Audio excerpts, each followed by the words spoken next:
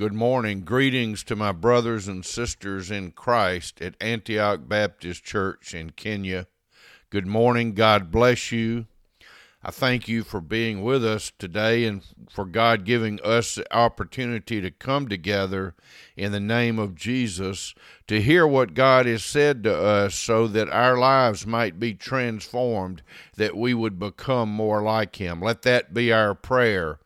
O Lord, transform us into the likeness of Christ as we receive your word and as we encourage one another and sharpen one another as iron sharpens iron. We pray in Christ's name. Amen.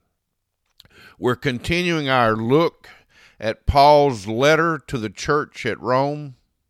This letter was written as a letter. So originally it wasn't in chapters or verses. For that matter, none of Scripture was originally in chapters or verses. It was written to address problems in the Roman church. Paul had never visited that church. He had no part in setting it up, but it was made up of people who were Christian Jews and Christian Gentiles, and there was a conflict between them, particularly that the Jewish Christians wanted to impose upon the Gentile Christians certain requirements that are part of the Jewish faith, but not a part of being in Christ.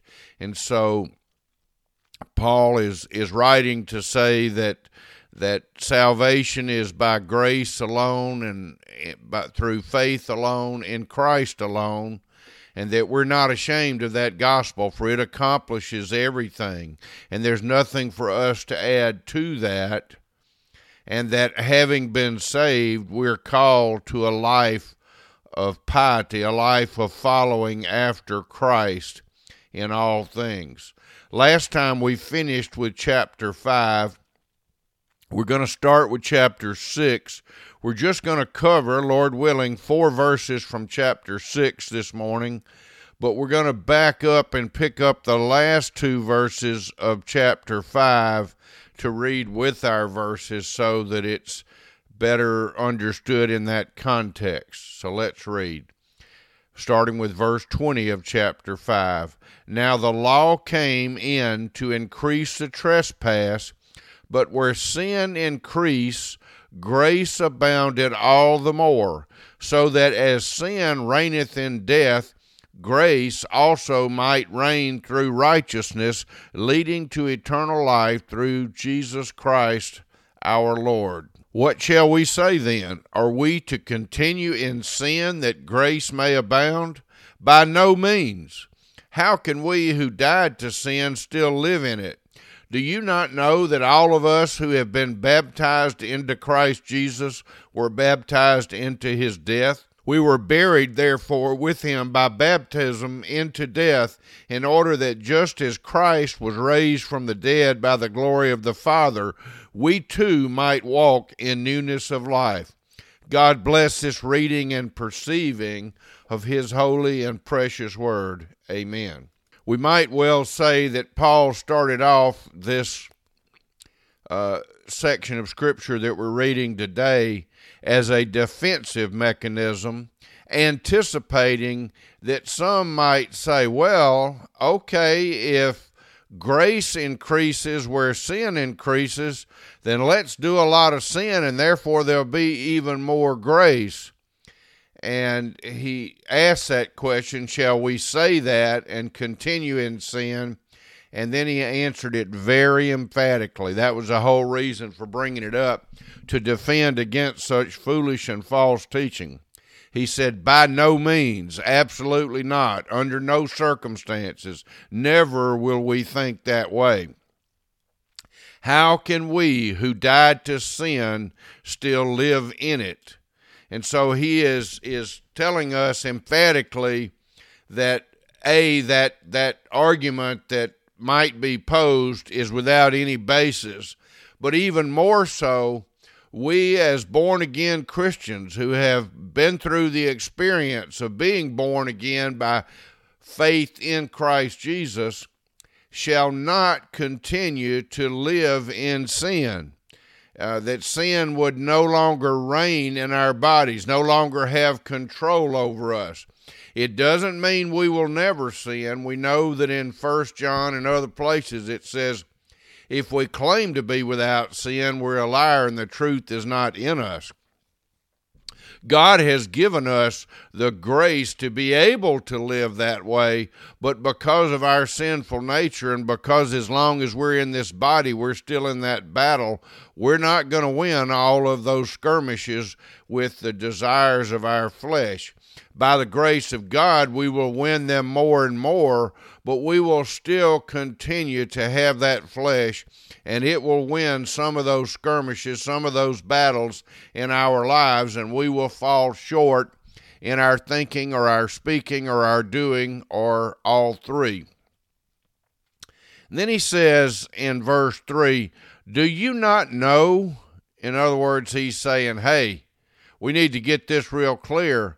All of us who have been baptized into Christ Jesus were baptized into his death. Now, we need to understand that when Paul is speaking of baptism here, he is not saying that by water baptism we are saved or we're made right with God. That is clearly against everything that the New Testament teaches. Water baptism is simply an outward sign declaring to the world the truth of what's occurred in the heart of a believer, a person who's been born again in Christ Jesus by grace alone, through faith alone, in Christ Jesus alone. So he's saying that we have been, when we are born again, we are identified with Christ. We are a part of his death. We were buried, verse 4, therefore with him by baptism into death. We become identified with the Lord Jesus Christ. And to become identified with Jesus is to be identified with his sufferings and his death, and particularly here we're referring to his death, in order that, so that just as Christ was raised from the dead by the glory of the Father, we too might walk in newness of life. It's no longer we who live, but Christ who lives in us. And the life we're now living in our bodies, we're living by faith in the Lord Jesus Christ, who loved us and gave himself for us.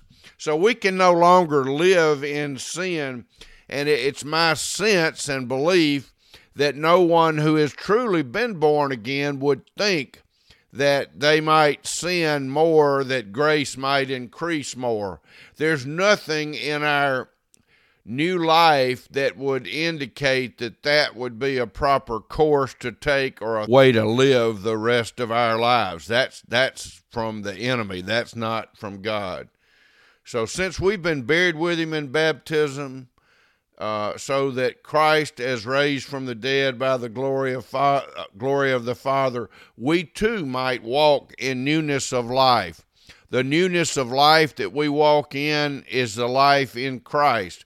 It's a life led by the Holy Spirit in us. And since we have been buried with Christ, we have died with him to our former sinful ways of living. So we can't even think along those lines if we're really in Christ. The purpose of our identification with Christ in his death and burial is that just as Christ was raised from the dead, out from the dead ones, apart from the dead ones, through the glory of God's power of the Father, we too may live a new life. In newness of life, that we walk and live and conduct our lives.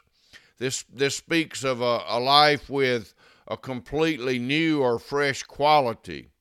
The resurrection of Jesus from the dead was not just a resuscitation, it was a new form of life.